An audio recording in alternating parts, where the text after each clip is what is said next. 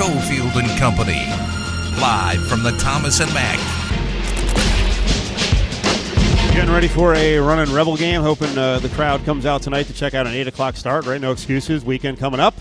And plenty of good fan promotions. We'll talk about those as the show moves along, especially some student initiatives to get the students back out here. But Rebels playing some pretty good basketball right now. They are. And they host a rival, Fresno State. And what do those two have in common? Well, Jerry Tarkanian, former coach, the late great, legendary Hall of Famer coach Jerry Tarkanian, who, of course, was here for so many years and then went to Fresno State. And somebody who played for Jerry Tarkanian went to the Final Four, the second Final Four team in program history. I am in the place that, well, some may say that you helped build. Welcome to the show, Mark Wade. Mark, how you doing? I'm doing good, Will. How you doing, Steve? My guy, Mark, out there in Cali, kicking it with us today. Yeah, we're doing good, man. We're fired up. We're really fired up. And, you know, you got sort of a rival spot here, an interesting spot against Fresno. And Fresno, as Willie said, has the history with Tark. So are you keeping an eye on this edition of the Runnin' Rebels and how they're doing so far?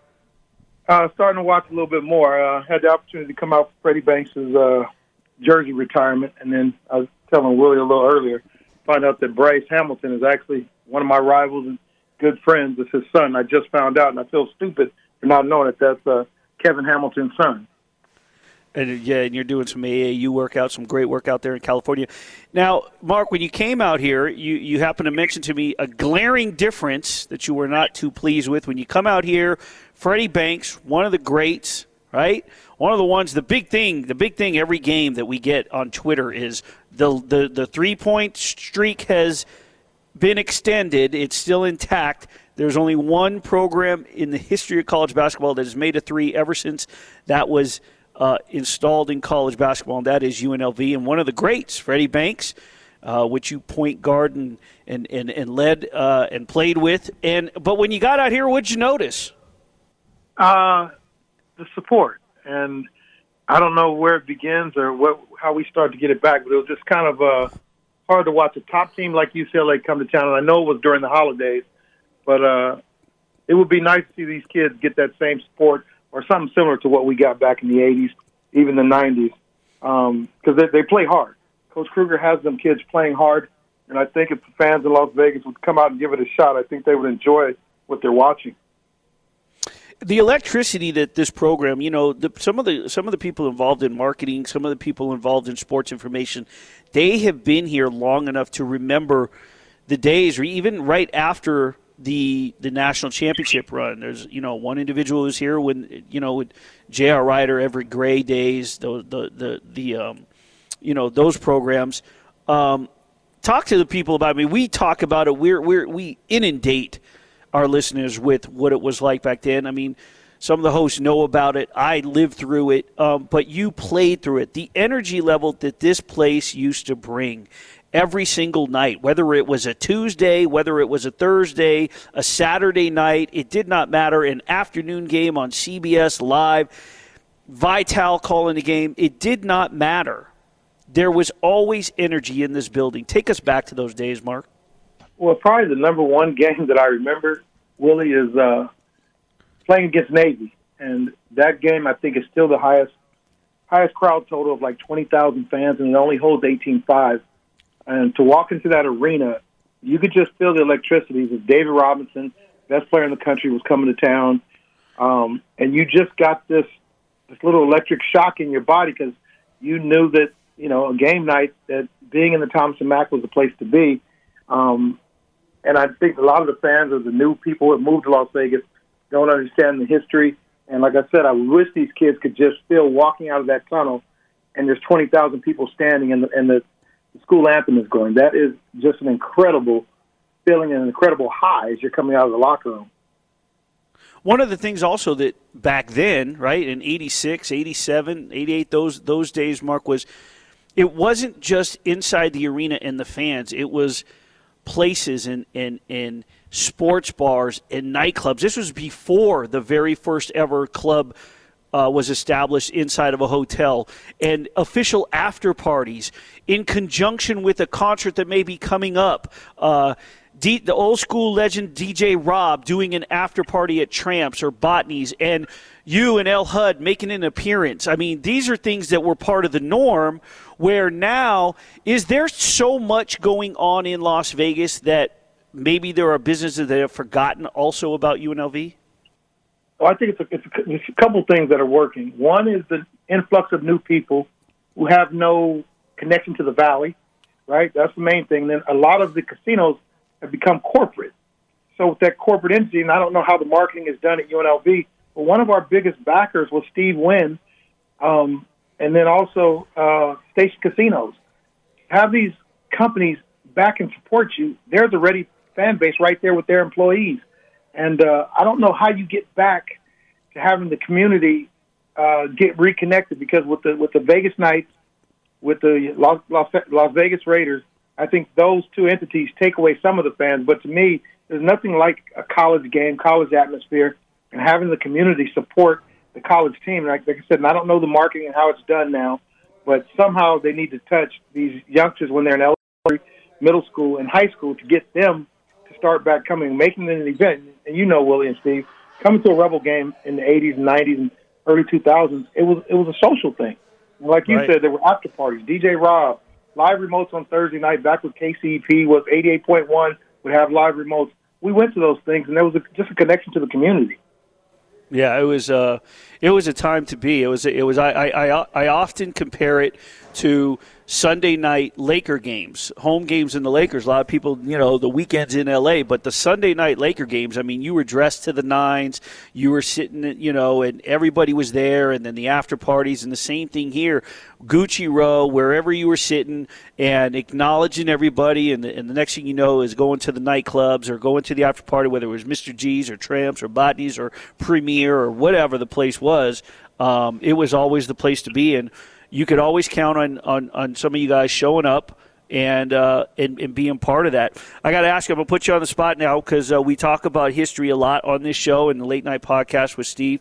I want to know, in your time here, who the hands down, on and off the court, talent, locker room, greatest running Rebel you ever played alongside, and then who you consider to be the all-time greatest running Rebel. That's a hard one.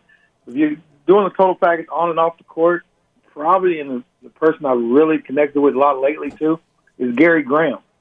Okay. Gary embodied the hard work. He's coming from Baltimore. Gary Graham probably was the most well-rounded on and off the court, articulate, was a community guy, tough as nails off the court. But Freddie was my best friend playing at UNLV. We were Batman and Robin. We stayed together. We hung together. I went to church with the Banks family. So Freddie probably, like I said, just because he was such a dynamic player and such a good person off the court, between Gary Graham and Freddie Banks. But the greatest Rebel of all time, honestly, really, that is probably the toughest question ever. I would have to give you a couple of people. One, my teammate, because I truly believe Armin gave us all confidence and a physical toughness because of his presence. That he's definitely one of the top three Rebels. The late, great Armin Gilliam. Yeah, two other people I like to touch. Sidney Green. Yes. Just legendary things he did on the court and the way he carried those early 80 teams. And then Reggie Theus. And then Richie Adams. You're talking about Reggie Theus, Sidney Green, and then Larry Johnson, and then Cam LJ. And let me point out to the listeners that Mark Wade touched upon eras, and before he got to Larry Johnson, who came, he was a JUCO transfer that led the Running Rebels with Stacey Augmon and Greg Anthony and Anderson Hunt, that led that team to the national championship. He just reeled off and worked his way backwards with some Rebel greats that I watched at the Convention Center Rotunda and Reggie Theus, Sidney Green here at the Thomas and Mack, as you mentioned, and of course you, Gary Graham, Freddie, some great stuff. Lastly, let's touch upon Jerry Tarkanian in the impact that he had on you, and maybe share an anecdote with us in what you saw this man do for, others, and just the impact he had on lives. Well, you take first of all, Coach was a personality. Forget the basketball. He was a personality which the city gravitated to. And then he became synonymous with Las Vegas. And then the program became synonymous with Las Vegas, which helped because I know for a fact they used our basketball program as a marketing tool. But Coach was different. And that's probably one of the greatest things I've seen that kind of says who Coach was and how he coached and how he saw us as players. I'm not going to give names of the players, but after I got out of school, there was a big fight during a coach's clinic between a couple of players. They had all the high schools in town, college high school coaches in town, and UNLV's practicing, and a fight breaks out, because the competition is fierce, and they're going back and forth, and a couple guys, and these two guys are actually really good friends. So as the fight's breaking out, Coach has a headset on talking to 300 coaches in the stands. Now, you could see the coaches dumbfounded that he's continuing to talk. So the fight may have lasted, let's say, 10 seconds, 15 seconds. But Coach continued to do his clinic as the fight's going on. And then all of a sudden, practice resumed like there wasn't just fisticuffs between two players on the court.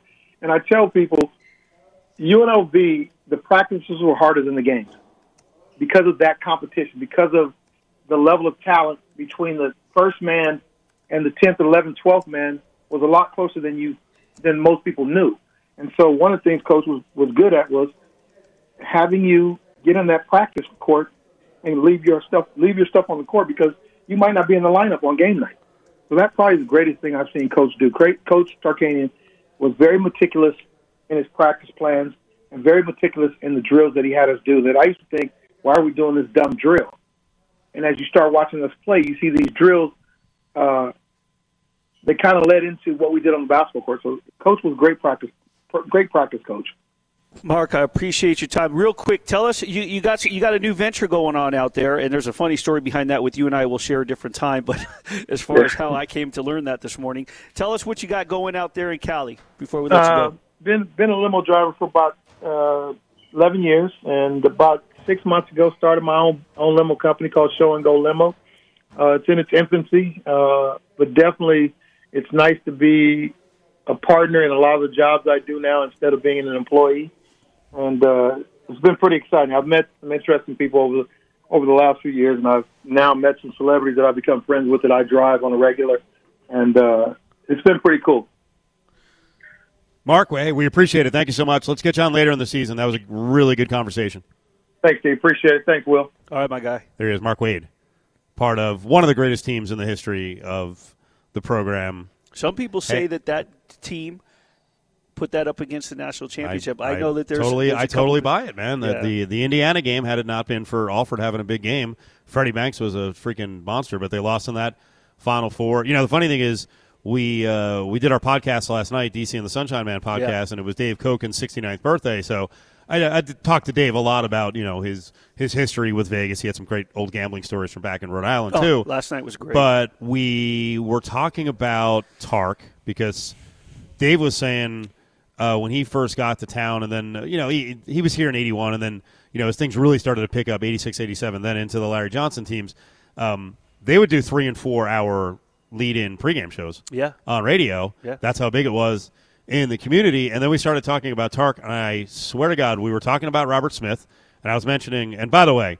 if there's any game you're going to come to the rest of the season, the 19th of February is Robert Smith jersey retirement night.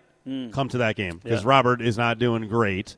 Robert had a stroke a couple of years ago, and I mean, talk about a great guy. Robert Smith is one of the all-time great guys, basketball or not. But I was mentioning, the Tark ways, right?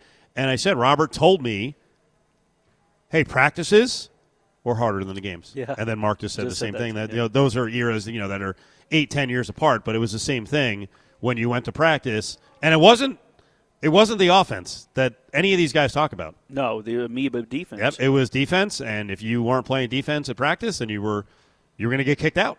Yeah. All these teams, the Hardway 8 team, it's like, no three-pointers, 100-plus points. That's not what mattered. What mattered was the defense that led to the easy runouts. And that's what he was known for, and his relationship with John Thompson. I mean, John Thompson had credited him with, the way that he taught his defensive ways. And what's funny is one of the greatest high school coaches in the history of the state, Bill Bobier, who was Freddie Banks' coach. That's what made it a natural transition from Valley High School to UNLV for Freddie, because of the style of coaching and the care in which, the manner in which, the toughness on the court, but the care in which he had for his players. Bill Bobier was a similar character as Jerry Tarkanian. And, man, just I love catching up with Mark, one of the realest old school guys that, and you know what? I've shared this on the podcast before. My first ever published article with the very first media affiliation at 18 years old, 1987, in the state's only black newspaper. The cover, the owners were the parents of Lee Strother, Julian Strother's father, so Julian Strother's grandparents. The cover story was a one-on-one interview with Mark Wade. We did it in his apartment, which was a UNLV apartment right around the corner on Flamingo in Maryland. Very nice. Very nice. Giveaway time, 364-1100, caller 7, 364-1100. Tickets to Tool. Concert coming up January 22nd. Tool. You can get your own tickets at AXS.com. But right now, Ari's got a pair. Caller 7 to go see Tool, 364-1100. Join the conversation on Twitter at Cofield & Co.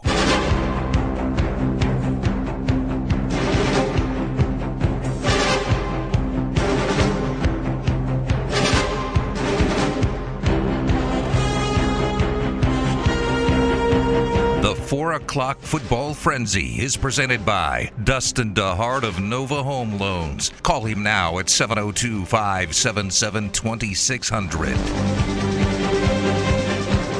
All right, back here at the Thomas & Mack, 8 o'clock start for the game against Fresno.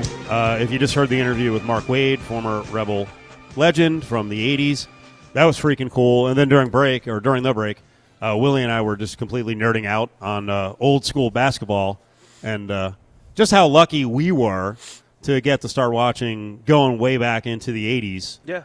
And telling stories. And you were talking about watching AAU basketball. That you watched Pearl Washington before he was at Syracuse. Yeah, so I would fly. So when I left town, I would fly back in because my stepfather worked for the airline. So I'd get to fly in for $5 service fee, and my old PE coach became sort of like a mentor to me, and he would get me passes. My grandfather would drop me off at the South Gym, and that year I think it was I want to say it was 82, 82 or 83. But I went to the South Gym and befriended Dwayne Pearl Washington. I'll never forget, they were that team. The New York City Gauchos were staying at the Landmark at that point. And that was during the summer. And then that following winter in Minneapolis, where I lived, I was watching a Saturday CBS game, and he was being interviewed, I believe, by Brent Musburger, and there he was, Syracuse's new prize recruit, Dwayne Pearl Washington. So it was really cool. But those are some old school days, man. Carlin Hartman, one of the UNLV assistants, is here with us, just laughing at us. We're old. We're old, but we love basketball. I'm sure you have a lot of experience of first seeing or meeting some great all-time basketball player, and you never forget it. No, I remember just growing up in New York State. I grew up in Buffalo. Okay. And so the Empire State Games were a really big thing, which was like an Olympic-style event, and every region had their different teams. There was a Scholastic division and an Open division. The Open was more of a pro-like, and Scholastic was high school. And so I remember going to playing it a couple of times, and Pearl was playing for New York City. Okay. And Western New York was people like Christian Laettner, Trevor Ruffin, Keith Robinson. We had some really good teams. Obviously, New York City was loaded. I remember those Riverside Church teams. I played against Jamal Mashburn and Orlando Antigua. It was it was awesome time. So what's it like for you now as you're coaching in the last game and you're like, there's Mash Jr.? Yeah, right. Yeah. You're like, oh, my God, what's happening It all comes back to you. Yeah, you just start thinking about those times when you played against, the fathers of people that you were now recruiting their kids. So I wonder how different it is. Listen, I like playing basketball. I wasn't very good at it. You were a real basketball player. You played in college. What What is it like when you're an aspiring basketball player and you get to meet, one of these legendary guys, even if they're only like 4 or 5 years older than you? Yeah, I mean, it's amazing. It's a thrill. I remember, again, growing up in Buffalo, we didn't have an NBA franchise. We had the Bills and we had the Sabres. But we would always get 1 or 2 NBA preseason games coming through. So I remember a time just going to see the Lakers. They were playing the Pacers, and a former Canisius player, Mike Schmeck, played for Canisius, and he got a no-look pass from Magic Johnson. He dunked it. The crowd went crazy. There's another time when Jordan and the Bulls came, and everybody stayed at the Hyatt Hotel, which was right downtown Buffalo, and so we knew that that's where the Bulls were. And so me and my friend, my best friend at the time, and his father, we all went down to the hotel. Jordan and the Bulls come walking through. Jordan's the last guy. I have my piece of paper ready for him to sign it, and I just froze. And my best friend, he stole it from me, and he went up to Mike and he shoved it right in his face. So I froze. He got the autograph, and the rest is history. Oh, my God. We're going to take a quick time out here. We're going to reset. When we come back, we are going to talk Rebel basketball, but maybe the most important thing that we're going to discuss with Carlin is the Buffalo Bills. They have a playoff game coming up, and this is a show that probably talks way too much Buffalo Bills, but we're going to do it with the coach on the way back.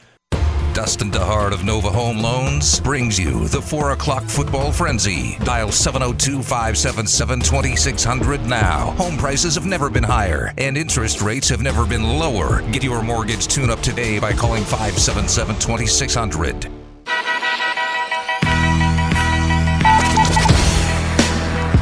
You're listening to Cofield and Company on ESPN Las Vegas. All right, let's do it. We got a good 15, 20 minutes here to break down some UNLV basketball, some Buffalo Bills. If we want, we could probably do another 90 minutes and close out the show with basketball nerddom from the 80s, because we were just talking about it with Carlin Hardman, one of the UNLV assistants. Willie's here. So you guys, during the break, were just talking about Mark Wade a little bit, and UNLV ties. What's funny is just, talking about old school basketball, and you talk about the very first person, the people that you remember, and you bring up Pearl, but my first sort of interaction with basketball was the UNLV, the Hardway 8 at the Rotunda, going there with a former reporter in Las Vegas, Aileen Voice, and she used to take me, and I'd sit there, and one of the first persons I ever had interaction with, didn't know it was him at a UNLV football game, and told my mom, bring him down to the South Gym. I'll introduce him to everybody, especially Sweet Lou Brown, because he was like the guy, right? He was like the epitome of everything you saw on the show, The White Shadow. So I was like, oh, really? Turned out it was Robert Smith. And now his jersey's going to be retired, as Steve mentioned, on February 19th. Yeah. You played in the CBA with Mark Wade, and you were making mention. So feed off of that before we touch on today's Rebels and tonight's game. Yeah. When you were growing up, or when you got to college and then the CBA, but the UNLV program back then on the East Coast, the impact it was having. Yeah, it's. I said this ever since I accepted a job, and I think you and I talked earlier in the springtime. The thing I remember the most about UNLV basketball, when you grow up in upstate New York, you're a Syracuse fan. In Western New York, Central New York, you live and breathe with the orange. St. Bonaventure's 90 minutes down the road. That was the second biggest program in the Western New York area. UNLV basketball at that time, was what Gonzaga is kind of today. With the exception of no national championship for the Zags, but championship here. And we would watch these games, and the Big West games on Monday nights, they would normally start around 11 o'clock Eastern time. And I was always, a little bit late to school on a Tuesday because I was watching the Rebels play against the Gauchos, and I'd see the tortillas being thrown, after the first basket. And you just didn't, when you're growing up in the East Coast, you think the Big East, and you think about all those great teams, but you really didn't realize how special basketball was out here. But UNLV was like this mythical program. It was almost like larger than life. The 1 versus 2, Arkansas, UNLV. I was a freshman at Tulane at the time, and we were all looking to make sure we didn't have a game that day because we wanted to watch it. So UNLV basketball, for a guy from Western New York, was huge back then, just like it is for me now. Yeah, Willie was asking me during the break. He's like, "What'd you know about UNLV basketball late 80s, and I was like, I'm a kid in New Jersey. I'm like, why would I know what the Thunderdome was or the Pyramid? Yeah. But that was the late night game, and you're like, holy crap, this is unbelievable. And I'm so glad you mentioned Gonzaga and just the style of play. I mean, how many teams go up against BYU and they're like, oh, you want to go up tempo with us? Okay. They scored 110 on them. Well, they had 61.5, right? Yeah. It was 110-84. BYU had 10 threes in the first half, played Like, pretty well. BYU didn't play that badly, and they still got run off the freaking floor. All right, well, let's talk about what you guys are trying to build here. And these are really interesting times because you can do it a bunch of different ways. Like, I think Gonzaga does a good job of, having guys who are 3- and 4-year guys, and then they augment beautifully with transfers. I'm guessing that's going to be your plan. And I want to get your reaction through 15 games, how you think it's working so far with the mix of the guys who return, like Marvin Coleman and most importantly Bryce, and then some of the newcomers. Some of the newcomers have been really good, and especially Donovan Williams. Yeah. He's just about there in terms of being super consistent as a lead dog along with Bryce. When Kevin and I talked, and I'd said, "Hey, I want to come with you and help you get this thing going," there were 3 players that we had committed to come back. Well, really 2 at the time. It was Reese and it was Marvin, and Bryce was still kind of up in the air trying to figure out what he was going to do. So I knew we had to get to work right away, and fortunately Jordan McCabe was the first, followed by Royce and then Donovan, and then just a wave of guys that really bought into what our vision has been, and what it is going to be as we move forward. We're going to be transparent with these guys. We're going to be very honest with these guys, but we're also want to make sure that we let them know that we're going to give them opportunities, to do the things in which we know that they were capable of doing when we saw them out of high school. Obviously, we have 4 Big 12 transfers on the roster, and myself coming from the Big 12, Kevin and having his experience in the Big 12, we had relationships with those kids when they were in high school, so we had known them. We had a relationship with Justin Webster. We had a relationship with David Walker through Brandon Chappelle. So I'm really proud of where these guys are, because if you just kind of look at it, Steve, we pretty much built the program, built the roster within 6 weeks. And for the guys to be able to gel and do what we're doing right now and playing, I would say, pretty good basketball is a testament to them. It's also a testament to the fact that we've, made sure that we brought in guys that not only want to be at UNLV, but, love being in the gym and love basketball. There's something to the buy-in, too, that's interesting, the process of the buy-in. And as a coaching staff, you have to have confidence to be able to lose games. Sometimes, might not be the most pleasant thing. And, I'll go back a couple of years. You weren't around when TJ Altenberger was here, but, he had some difficult times early on, and he's just like, hey, you're not going to play. Yeah. You're not doing what I want to do. And I saw you guys doing the same thing early on. Hey, you leverage playing time, and you send a message to guys, hey, if you're not doing what we need in our culture, then you're not going to play, and we may lose games. Our shot selection early on, even though we won the first 3 games, was not very good. Then we played Michigan. The shot selection stayed where it was in those first 3 games. And in the Wichita State game, we, had 1 field goal the last 10 minutes of that game, in the game in which we felt like we should have won. So, we kept on going back, and we just looked at the shots that we were taking, the quality of looks. They weren't very good. And so, we Coach Kevin did a great job of, saying these are the shots in which we're going to take. These are what works, and long contested 2s were no-nos, 1-footed runners, shots on the first side of the offense, no good, and so like you say, he put his money where his mouth is, and 2 of the biggest offenders at the time, were Bryce and Donovan, and so they sat, and we played a different lineup, and we took our lumps, for about a game and a half. And then once those guys, started to buy back in, and a credit to them, and normally I wouldn't, bring up guys' names like that, but I want to give those guys credit for being able to buy in to what Coach Kruger and our staff was telling them, like, hey, listen, you guys are good players, but you got to take better shots. And better shots also lead to shots on the rim, which leads to you being able to set your defense. So there hasn't been as many surprise shots as we've moved forward, throughout these last 6-7 games, and I think we've been playing a lot better because of our shot selection. So for you, what's the next step with Donovan? Because he seems to be right there. He had a great efficient game this last time out. I think he's averaging like 22 a game over his last 4. Maybe most important, he's actually concentrating, most of the time on defense too. Yeah. Well, the biggest thing I think with Donovan is, for him to, become an even better defensive rebounder.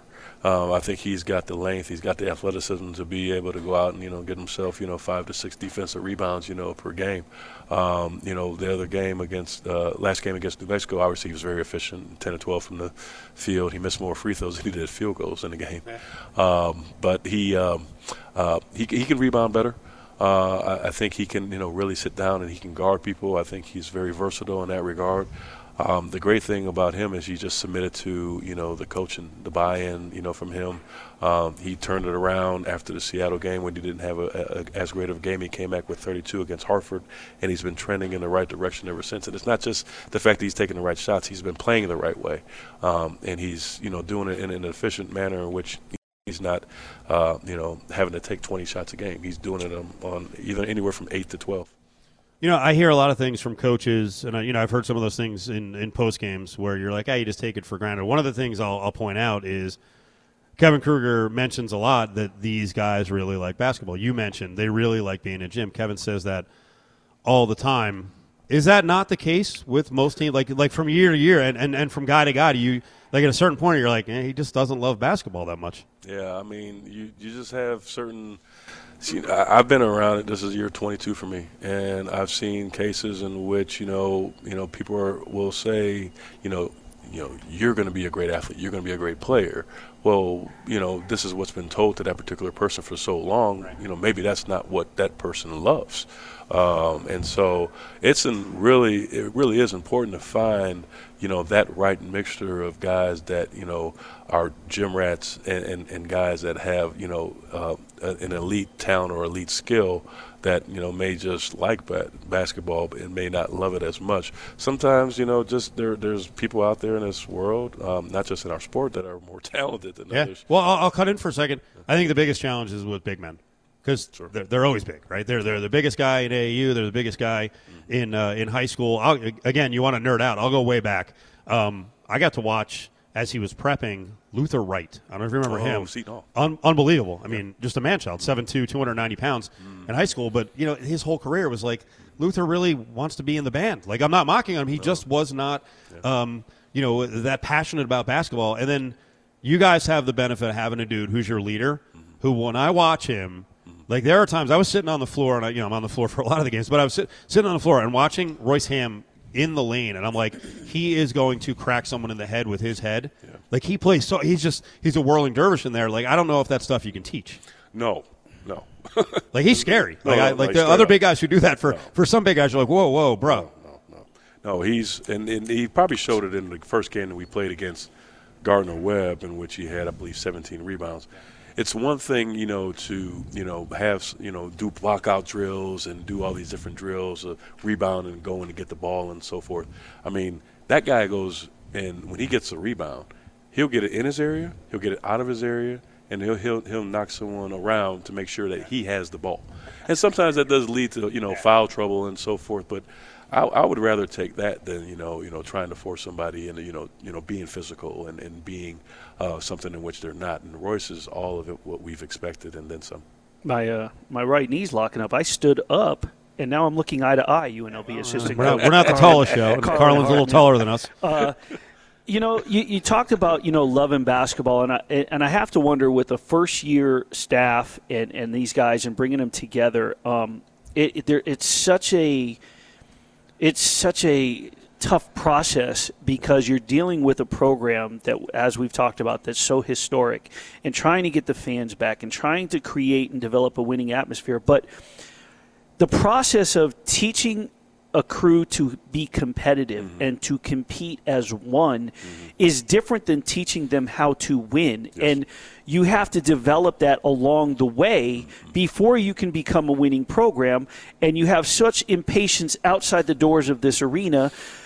Where is this program at with the staff, the team, collectively, in terms of the competition level, than the competitive that it runs out that tunnel with before it has the winning attitude? That's a great point, because people don't really see, once we got the group together in June, all the different trials and things in which we were trying to, mix in different combinations of players here, players there, and like you say, some guys came from places where they didn't have as big of a role. as they do now. And so they had to learn how to be, everyday guys. Had to learn how to, have a routine. In the summertime, we get 4 hours a week with them as coaches, and during the season, we get 20. Well, there's still a lot of time for you to get better, even when it's not around us. So that's where, we were able to, be able to get guys that we know wanted to have this success in which they may not have had at other places. The process in trying to get a group of guys that have never played together and try to win a basketball game is a lot tougher than what it looks like if you're just, a fan of the game and you come and you see, we have to, put together different schemes, schematical things on the offensive and the defensive end. There's obviously tonight when we play against Fresno State, Robinson, Las Vegas kid, he's a terrific talent, terrific player. We have to do certain things defensively, to make him uncomfortable and so forth. All those things, started in June, and they take a lot of time to build. And so we are finally now at the point where we can have shorter practices because our guys know how hard they need to go. They understand and they know the importance of the scout. They understand the importance of why we're doing a particular drill, and why we're going so hard, when we're doing different types of shooting drills. Because you can't just walk through and do a shooting drill. You have to sprint because that's going to create a habit of when you're in the game, having your feet set quickly before a guy closes out and so forth, and so it takes time. It does. It really does. And I love where we are, where we're going, right now. I really like how we're playing. We got a tough one tonight. But the thing I do know is that, based on that, looking back at the San Diego State game, and I think all you guys know, if we did a better job of putting our body, on those guys on the defensive end, we probably have a different result. Yeah. And if that's, where we are right now, that can be corrected because we'll find the right people in order to be able to do so. Because we only lost by 3 possessions in that particular game. Carlin Hartman, one of the UNLV assistants, is with us. Last couple minutes, let's concentrate on a couple more Fresno points.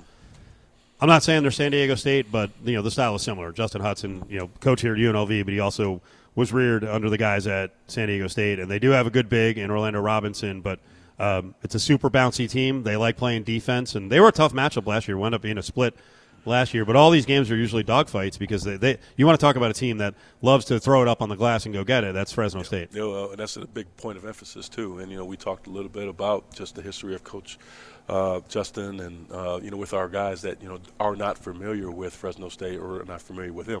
This is going to be very similar to San Diego State. It may not be San Diego State on steroids, but it's going to be San Diego State-ish in Justin's way of doing things now. But we got to block out. We got to secure that ball with 2 hands. We got to, make sure we do a good job of taking care of the basketball, getting shots up on the rim.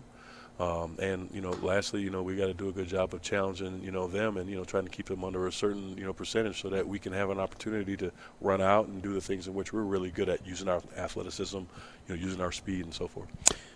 Carlin, it's, we've talked about this so many times, Steve and I, and Steve and part of the other members of the company is getting butts in those seats. And there's so much going on with the marketing and initiatives to get the students out here. You're an assistant coach. You're a basketball player. You've been in this for 22 years, as you said. You remember the old school days from the Big East to the PCAA.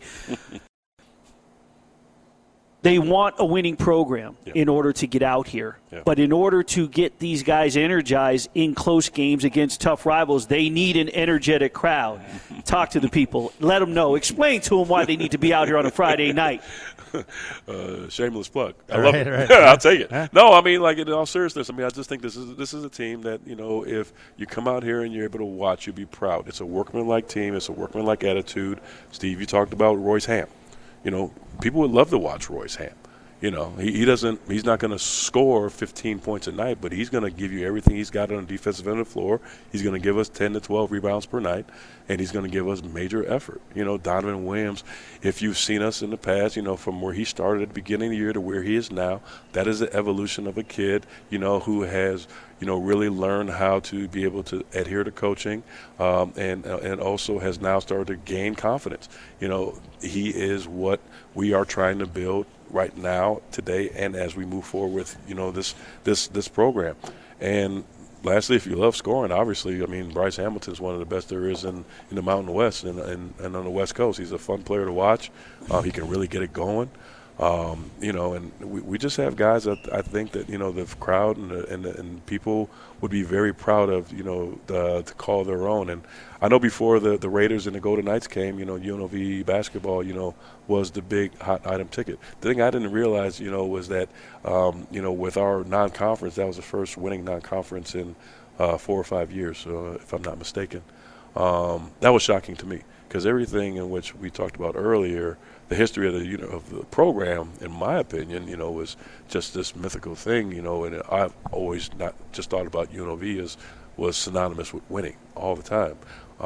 And I'm very glad to be here because I'm really going to be excited to when, those butts are in the seat and they're watching us, compete for a Mountain West championship, whether it be this year or, next year or here in the near future. Yeah, the payout's going to be very cool. Well, we appreciate a couple minutes. We'll see you down on the floor in a few hours, okay? Look forward to it. Thank you guys for having me. There you go, Rebel assistant Carlin Hartman, 5 o'clock hours on the way.